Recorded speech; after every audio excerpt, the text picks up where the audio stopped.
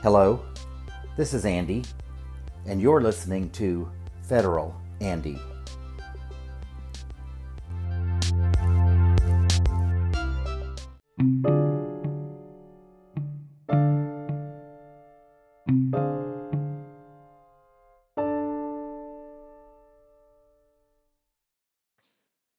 Episode 58, J6 Report, Murder Charges Against Trump.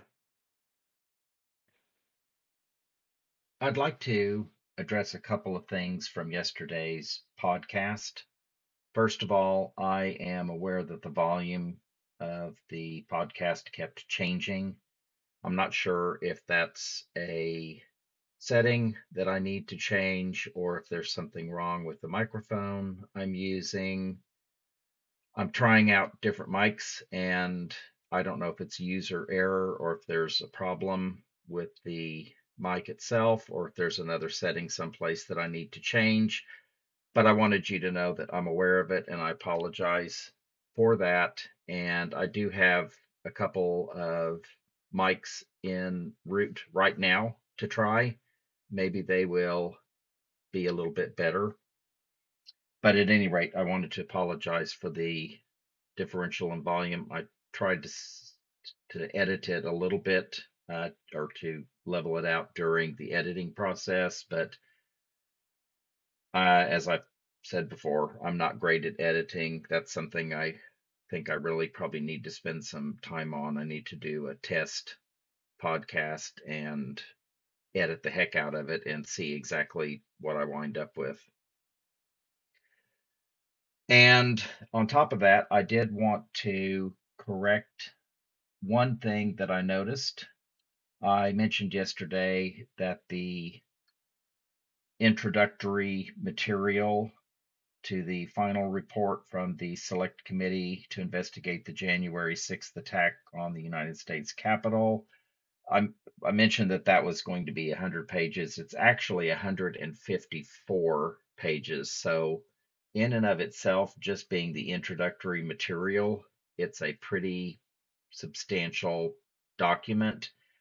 And I can't even imagine what the final report is going to look like on that, but it's going to be something substantial. At any rate, my apologies again for the volume in the podcast that I published yesterday, the one on the J6 committee, the summary, and I will work on that.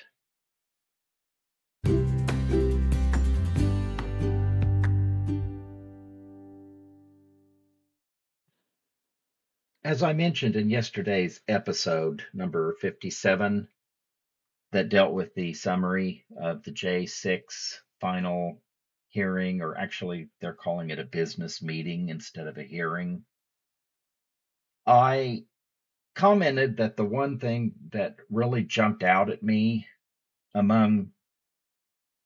there were lots of things, but the one thing that for some reason really stuck with me was the level of premeditation in the planning of this event. And I don't know, I didn't really assume that they hadn't planned anything in advance at all. I guess, didn't realize how deep and how far fetched this planning truly was, and how many people certainly must have been involved in it. But one of the things that still is something I really want some answers to is we've had 18 months of investigation now by the January 6th committee and their staff members. They have apparently, during that year and a half, interviewed over 1,200 witnesses. And dealing with this pre-planning, this premeditation, and the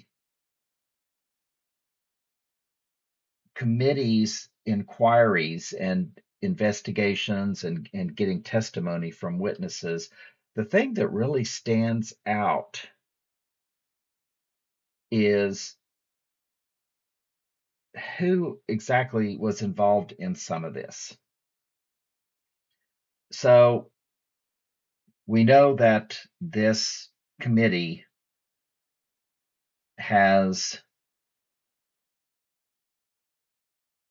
placed a criminal referral against former President Trump on 4 charges. And one of the things that they said was that they named Trump and they named one of his attorneys, and they said, and others. It'll be interesting to see if the people that are and others are listed in the final report by name, because there are some suspicions out there about why that happened. And I'm just going to say that I'm not a huge fan of Liz Cheney. I don't like her voting record. I disagree with her on pretty much, well, let's just say on most things that she votes, I don't support. I am not fond of her family, specifically her father, former Vice President Dick Cheney, who was, of course, affiliated with Halliburton. And oddly enough, he became incredibly wealthy after the illegal and unnecessary wars that he, along with other people in the George W. Bush administration, lied to get the United States involved in. And how many trillions of dollars have we spent on that war? And his Halliburton stock value just went through the roof because of that. So he's definitely very, very wealthy, hundreds of millions of dollars, I would guess. And I don't think much of him as a person. The one thing that I really have to give Liz Cheney credit for is the fact that when it came to this insurrection, when it came to uh, everything that was happening with Donald Trump and with his administration, she put her foot down and said, this is too far. This is a bridge too far for me. I cannot abide by this. And she has been a key player in the investigation. She did a lot of the interviews herself. Some of them, of course, were done remotely, but she spearheaded a lot of the interviews. And she was the vice chair of the committee. But it's been rumored, and I can't verify this yet. Maybe it will come out in the future, but it's been rumored that one of the things that Liz Cheney did not want to do was she did not want to include a bunch of Republicans who are currently sitting in Congress in the recommendations, the criminal referral to the Department of Justice. And I am wondering if the and others is including a lot of members in Congress. And I can certainly see where that would be a huge problem. A lot of the folks in Congress today, and a lot of them are going to be returning next year to the 118th Congress, knowingly voted to not certify the electoral count votes, knowing that there was no evidence that there had been anything rigged, knowing that there was no reason to believe that that Joe Biden wasn't the legitimate president. But yet they voted to not approve the electoral count vote. And to me, that there is obstruction.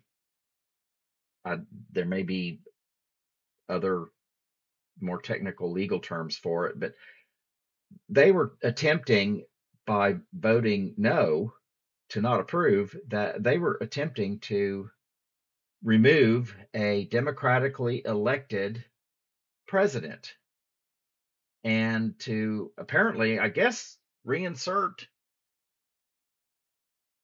the outgoing president who lost the election back into office for another 4 years.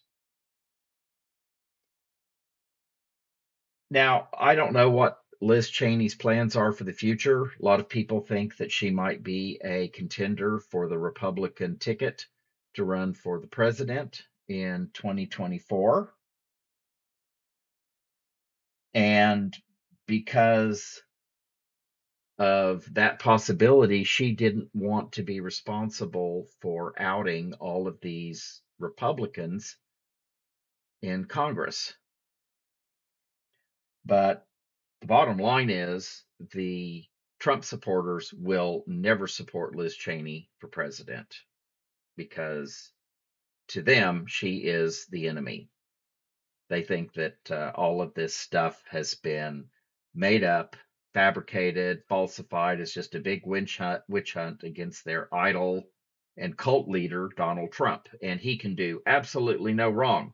Although some of them are not happy about the Trump trading card thing. A lot of people, I have been seeing lots of negative comments from Trump supporters. So he definitely has lost some support because of that. And, if that's what it takes, that's what it takes.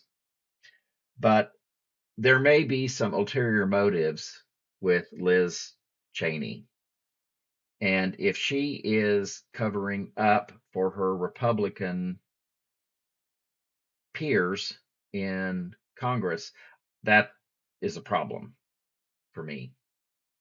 But I guess we'll find out. That's just a rumor. I haven't been able to verify that. But in addition to that, there are still some gaps involving this whole the premeditation of the planning and the witness tampering after the January 6th committee started calling people in for interviews. And yesterday at the business meeting of the January 6th Select Committee, Representative Zoe Lofgren, and I may have pronounced her name Zoe yesterday, and if I did, I apologize for that. It's spelled Z-O-E, and usually I guess Zoe is Z-O-E-Y, but it's pronounced Zoe Lofgren. She's a Democrat from California. She commented that the committee had, quote, obtained evidence of efforts to provide or offer employment to witnesses, end quote. But in the summary report, there's nothing about witness tampering in that report. So why was that not included in the other criminal referrals? There were basically 4 different criminal referrals. Why wasn't that included? And according to what Representative Lofgren said, that the report is going to show that an attorney, a lawyer, who apparently is being paid by a group that's allied with President Trump, and that was a quote. Quote is group allied with President Trump. And this lawyer allegedly, according to a witness who gave testimony under oath, said to this witness that she could claim that she didn't recall certain events, even if she did, and kind of guided her away from some facts regarding Trump and what she knew that would be very negative toward Trump. And apparently provided details about her testimony to other lawyers and to some members of the press over her objections. So that would seem to create a huge conflict there to me. And this same witness said that, and apparently it is a female, said that she was also, quote, offered potential employment that would make her financially very comfortable as the date of her testimony approached by entities apparently linked to Donald Trump and his associates, end quote. So, kind of a quid pro quo in a way. If you will claim that you don't recall certain events and just fail to mention some negative things that you might know about Trump, we will be in a position to offer you a job that will make you financially very comfortable. It's a bribe.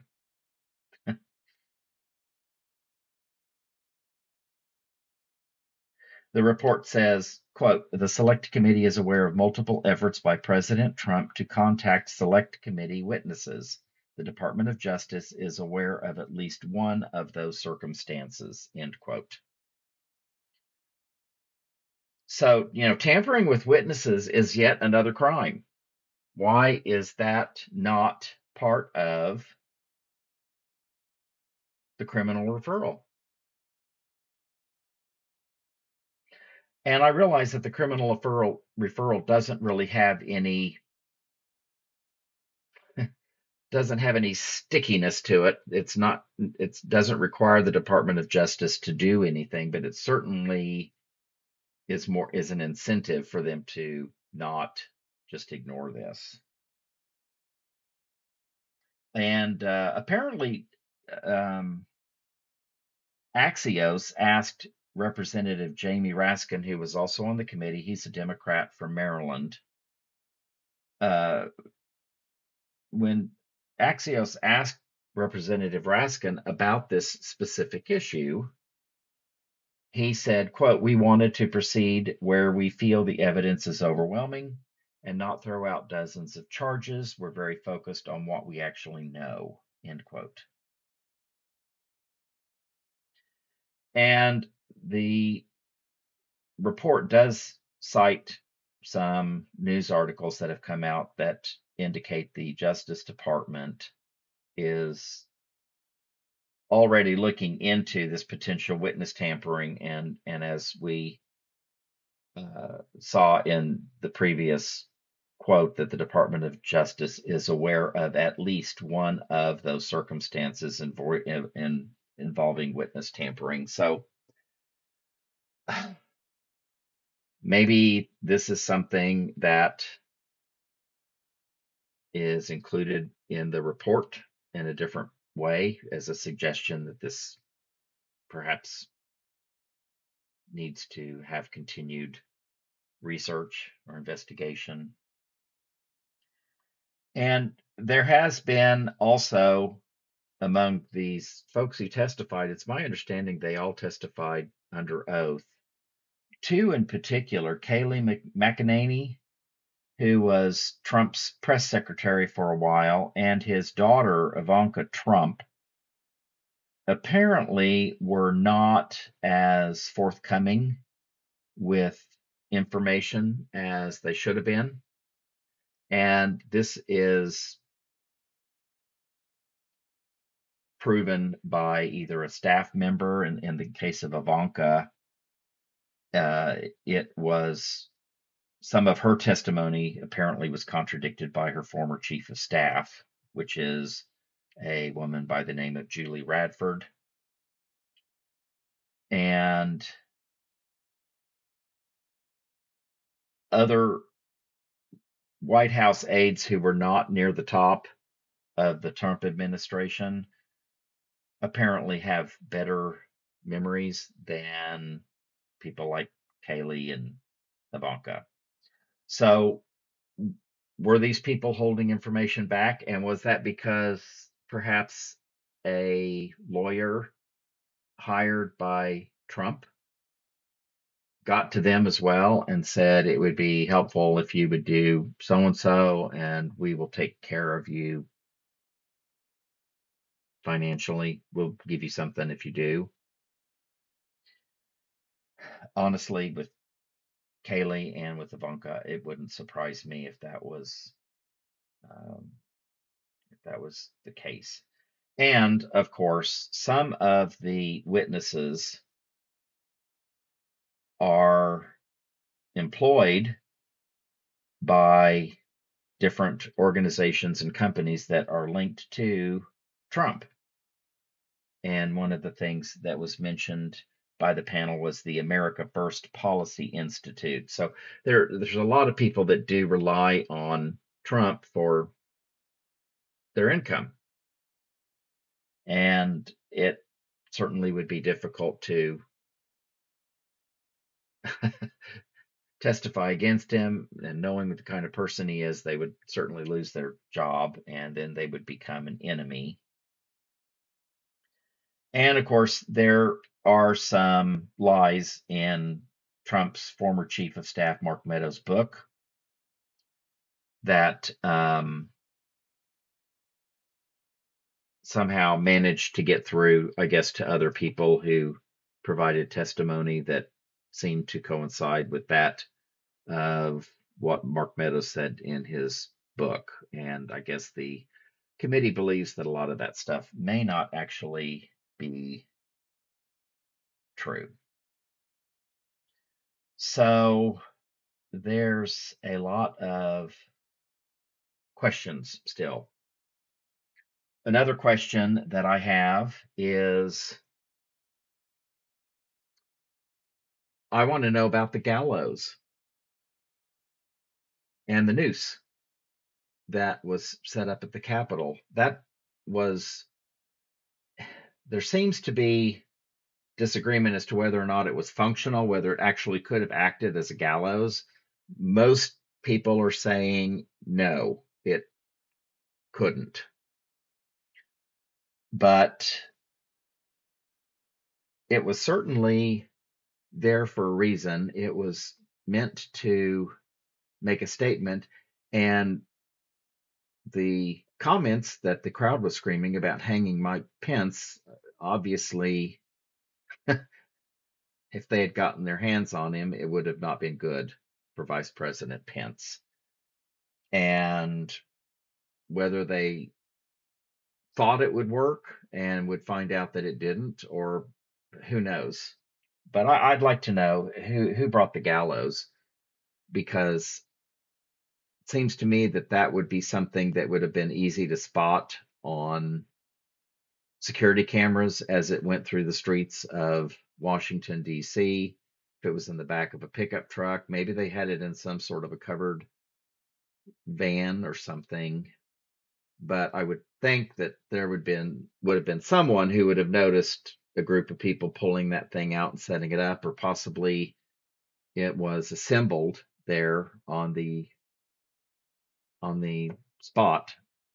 I don't know. Just seems, I'd like to know about that, because it seems that that was definitely planned ahead of time and coordinated ahead of time. And I'd like to know, did somebody in the Trump administration or Roger Stone or somebody like that have knowledge of that, or were they involved in that? Because it may have just been symbolic, but it does go along with the pre-planning of this whole thing. And it shows that it wasn't just a just an impromptu event. They got all stirred up at the last minute. They weren't really planning on doing anything. The fact that they had Confederate flags with them, and some of them were armed, and some of them had these weird costumes on, and the guy with the painted faces and all that stuff. Um, the nylon straps to handcuff people's hands behind their back and stuff like that. I'd like to know, was Roger Stone involved in that? Was it Donnie Jr.? Who was involved in that? And another thing that is kind of interesting to me is who disabled and who actually removed the panic buttons from U.S. Representative Ayanna Pressley's Capitol office suite before the January 6th insurrection. Was there some sort of a conspiracy against her? Apparently, she was the only one who had the panic buttons removed. And there's information that indicates that Representative Jamal Bowman, who's a Democrat from New York, posted on Twitter that he didn't have panic buttons during the insurrection. And of course, he was just 3 days into his term at that point, and they were installed the following week. And so, and apparently the office that Pressley was using did have panic buttons in it, multiple panic buttons in the office, and all of them had been removed. And nobody seems to know why. So, was there a plan in place to do something to her that didn't get carried out? Or was it just a matter of, because you have new people coming in, somebody noticed that the buttons in her office were old and needed to be replaced, and they pulled them out? Seems like they would have told somebody in the office, we're taking your panic buttons out because they're old or they don't work anymore or whatever, and we'll be replacing them. But there doesn't seem to be any record of that. And it's my understanding that those emergency panic buttons were tested on a fairly regular basis. I think I had that written down somewhere in my notes. And I don't see them now.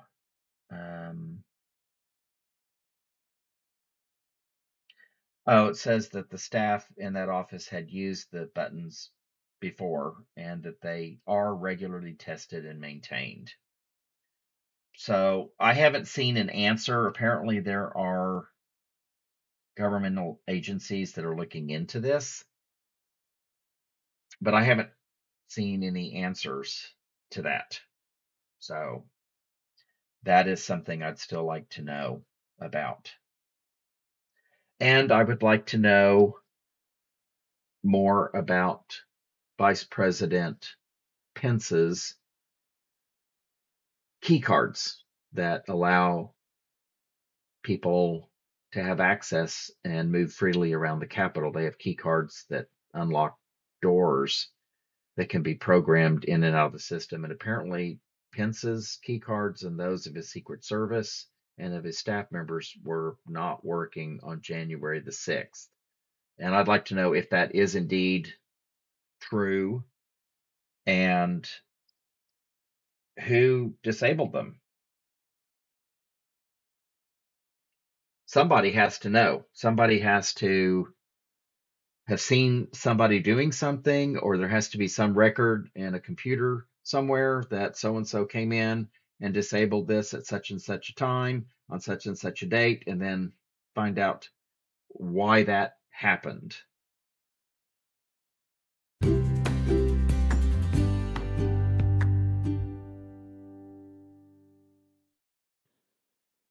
I do have more unanswered questions about this entire January 6th incident. And we know for a fact that on January 6th, 2021, a mob of pro Trump people appeared on the grounds of the U.S. Capitol, overwhelmed law enforcement, and breached the facility. In the process of doing that, they caused millions of dollars worth of damage. They caused the certification of the 2020 presidential election to be delayed. And that certification is a constitutional requirement that is to be performed on that at a specific date. Because of this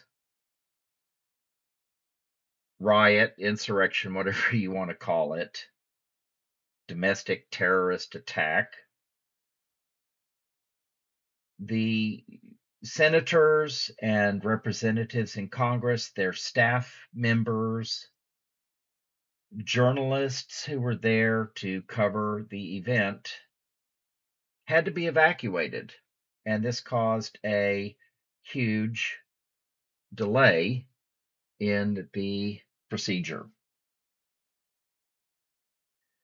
Law enforcement officers had to draw their weapons and fire shots as these mobsters, these rioters, smashed through windows and doors to enter the Capitol. And this was in particular in an attempt to enter the House chamber, which had been secured. One woman in particular was shot and apparently later died. And yes, that was unfortunate, shouldn't have happened. But the bottom line is this woman was where she should not have been because the Capitol was closed to the public on that particular day due to COVID. It had been closed for some time. And she was trying to enter a secured part of the secured building, which had been breached. The building had been breached, but the House chamber had not been breached at that point.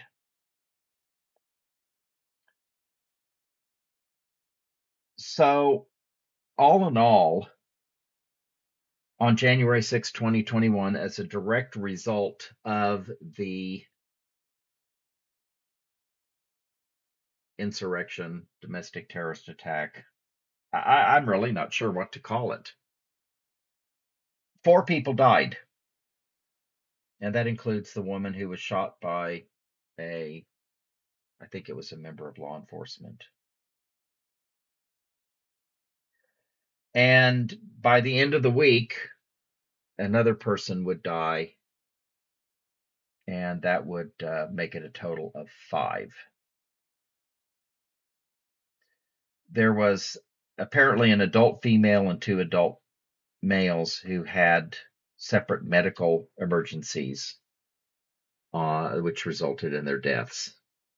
Now, whether or not those medical emergencies would have occurred had they not been involved in whatever activities they were involved in on that particular day, if they were sitting at home watching TV or if they were at work, is it possible that the medical emergency that happened wouldn't have happened, or maybe they could have received medical care quicker and it might have saved their lives? We don't know.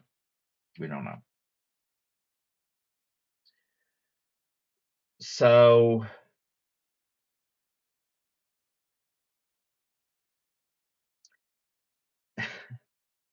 we have 5 people who died directly because of what happened on January the 6th.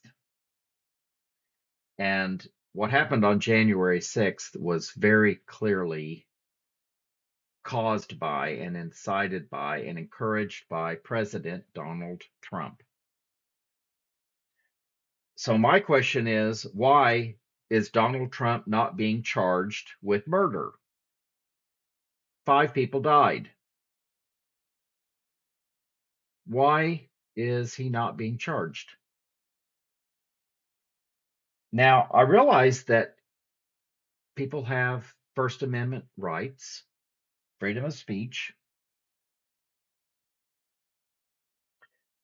but the First Amendment says, quote, Congress shall make no law abridging the freedom of speech, end quote. And while it specifically states that this applies to Congress, the protections are also against state governments and local governments, local public officials, and it prevents them from making any law that restricts a person's freedom of speech. So the First Amendment applies only to governmental agencies and people involved in those agencies that have the ability to make laws. And it says specifically those entities cannot write laws that abridge a person's freedom of speech. Does not apply to private companies. But here's the thing. Just because the government can't make any laws to restrict a person's freedom of speech, that does not necessarily mean that individuals can just go out and say anything that they want to.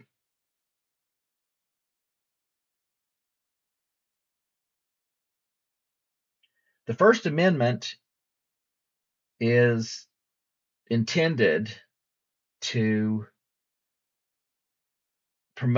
ensure the promotion of the free exchange of ideas. And if for some reason a citizen feels that they have been restricted by their government from the free exchange of ideas, they have a way to redress this issue. And while the First Amendment does protect unpopular forms of speech, you can say that you hate the country and the country's evil or whatever, and that's okay as long as you're not inciting people to do something. There are certain forms of speech that are not protected by the First Amendment. It is not without restrictions. You can't just say anything you want to because you feel you have a right to say something. So there are things known as fighting words. And that is speech that is used to inflame another person or to inflame a situation. Speech that would likely incite some sort of a physical attack or retaliation of some sort because of what was said. Any type of language that is intended to incite a mob, for instance, at the US Capitol. toward some sort of an action that is lawless, illegal, that isn't protected. That is not covered by the First Amendment. So any kind of speech that is intended to incite violence or to encourage the people that you are speaking to commit illegal acts is not covered. And the test for fighting words is fairly simple. It is whether an average citizen would view what has been said as being inherently likely to provoke some sort of a violent response on the part of the people who are listening. So that is a fairly simple thing to understand, I think.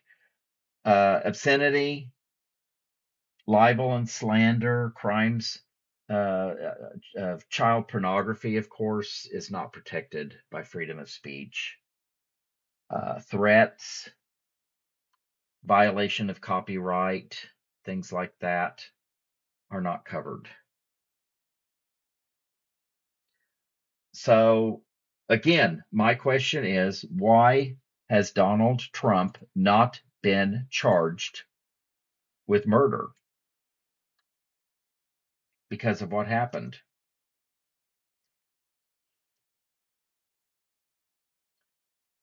It seems to me that he very clearly incited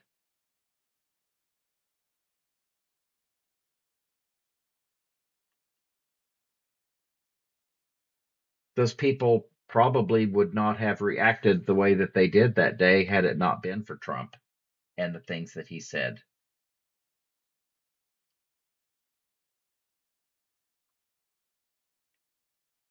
If Donald Trump that morning had told everybody, I'm glad you're here, it is humbling to me that you care this much.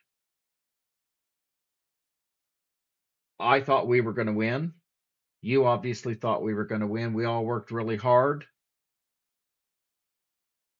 But it appears that Joe Biden did, in fact, win. We have gone to court and presented the evidence that we thought would justify some sort of legal action to reassess this situation. And time after time, judges, including some of the judges that are in their seats because I appointed them, all of them have said that there's not enough evidence. So we have to go along with what the Constitution says. And next time we'll just have to try harder. So go home in peace. Thank you for coming. It means a lot to me. We'll get together and we will tackle this again on another day. Do you think that they would have charged the Capitol and done all of that? No, I don't think they would have. Some of them may have definitely been there with the intention of stirring things up. So there might have been some minor problems. And that is apparently what law enforcement was prepared for. They were prepared for a large group of people, but they weren't prepared for those people to attack the U.S. Capitol. That's kind of a big thing. So that's what I would like to know. Why in the heck is Donald Trump not being charged with some of these things that have occurred? Is there more to this than we know right now? Or is this something that the Department of Justice is looking at and the January 6th committee didn't get into that area simply because they knew that it was kind of beyond the scope of their investigation? I don't know. Attorney General Merrick Garland has said that they are going to go wherever the evidence leads, and we all have seen the video or possibly watched it live on television when Trump incited these folks to go to the Capitol and fight for your country. Fight. That's a fighting word, isn't it? He didn't say peacefully. He didn't say within the limits of the law. We don't want anybody breaking any laws here. You know, you can't hit people. You can't threaten them. You can't destroy property. You have to abide by the law, and you have to do this peacefully. Don't push anybody around. But he didn't say that. He said we have to go fight. And he wanted to go with them. He wanted to be there. He knew they were armed. He knew. He said that. They're not after me. Let them in. Let all these people that have all of these arms, let them in.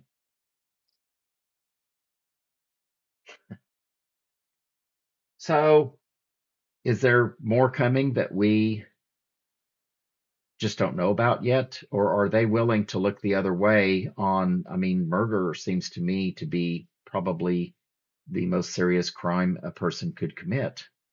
You're taking somebody else's life from them. And even if you're not doing it directly, if you are encouraging it and inciting it through the use of your words, it seems to me you too are responsible for the death of those 5 people.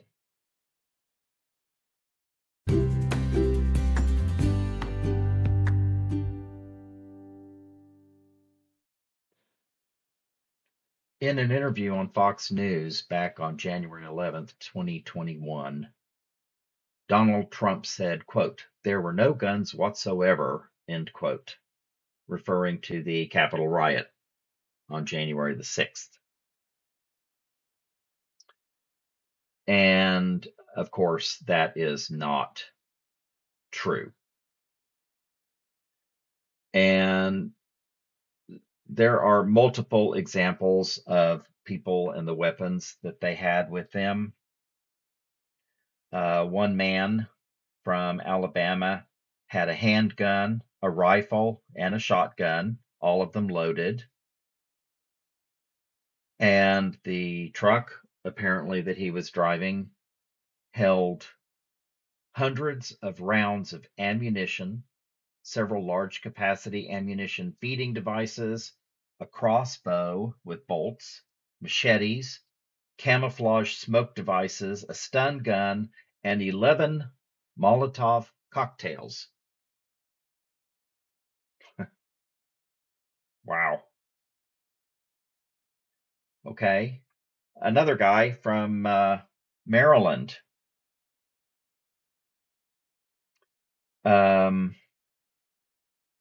was wearing a gun on his hip, and it was visible apparently, and apparently an officer noticed it and alerted fellow officers about it. And so the handgun that he had was loaded, and he had separate magazines as well.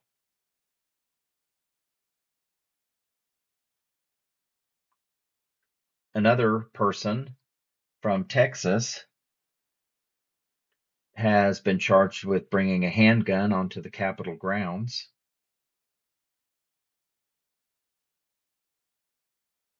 So, excuse me, there were weapons there. And Donald Trump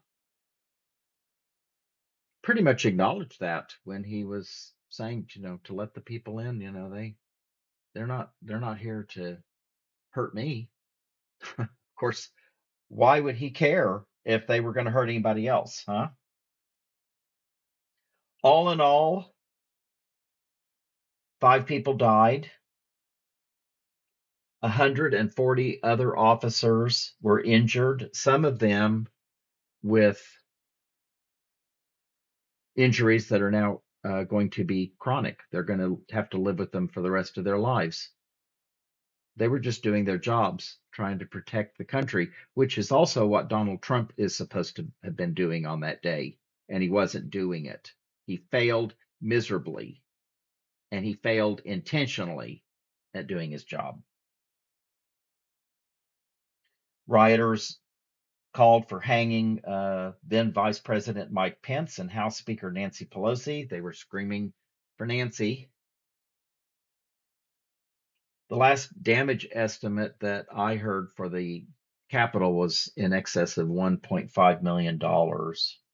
And of course, there's been a bill, I think, that has passed since then that's providing security funding to cover the various expenses of, tightening up security around the U.S. Capitol, trauma counseling for the officers who were traumatized.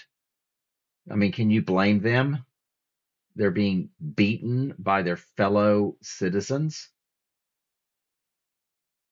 Would it have been different if they were in the military and they were fighting a war with a foreign country? Being attacked is being attacked, but when you're doing your job and it's to protect your country and your own fellow citizens, the people that you are there to help protect, attack you, that's to me is more of a burden to deal with, I think, over and above something that's already almost unimaginable. So, yeah. Um, Trump's statement that there were no guns whatsoever and that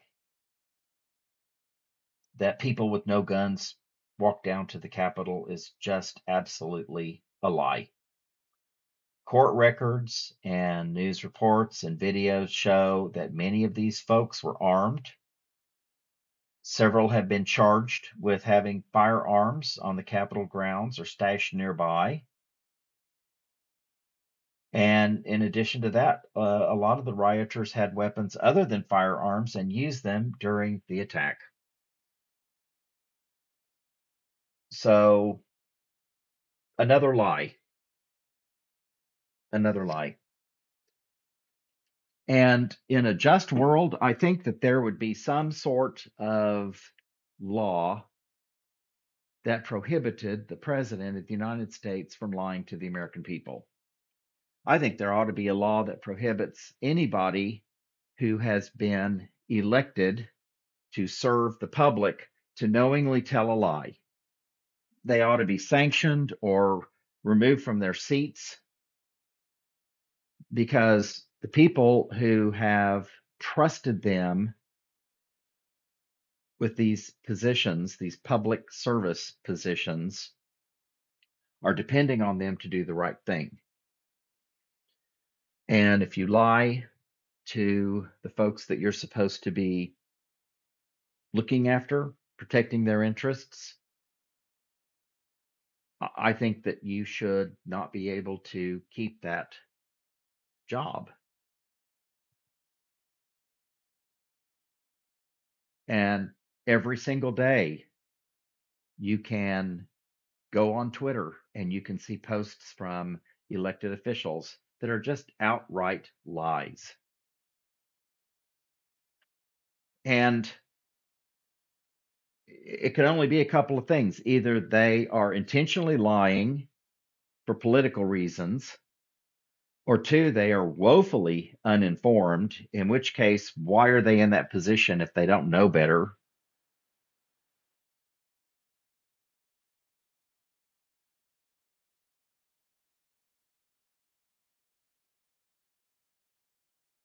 Or they're being possibly paid to tell a lie. You know, climate change isn't real, it's just normal. It's happened in cycles ever since the beginning of time. And thank you to the fossil fuel industry for my big campaign donation. It's very much appreciated, and I'm working hard to earn it.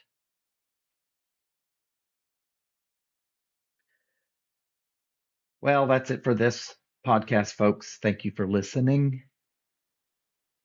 I appreciate your time. And I'm working on the mic problems. I know that this one, I've kind of gone back and checked, and it sounds like I'm in an echo chamber, and I'm not. So I think it has to do with this particular mic, and hopefully that'll be remedied with the ones that are en route. Maybe one of them will make things a little bit better. If not, I will keep trying until I find something that works, and I'll work on the volume level of the podcast as well. I listen to podcasts all the time, and I've got a couple that the volume level is much louder than other podcasts. And I hate that because it really, especially if you're listening with earbuds, it really hurts your ears.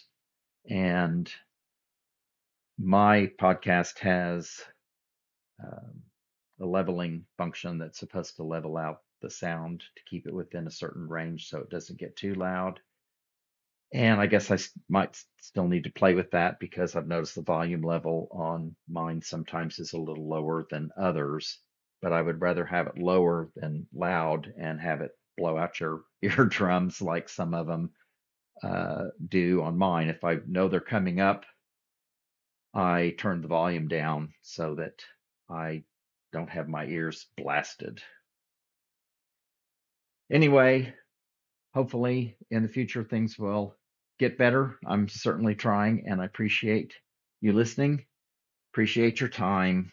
Take care. Have a great day. I'll talk to you again soon. Thank you for listening. I would be grateful to you if you'd subscribe and share this podcast to let your friends and family know about it. You can also find me on Twitter at Federal Andy, and I'd be really grateful if you would follow me. I usually follow back. Be happy, safe, and healthy, and I'll hopefully be talking to you again next week.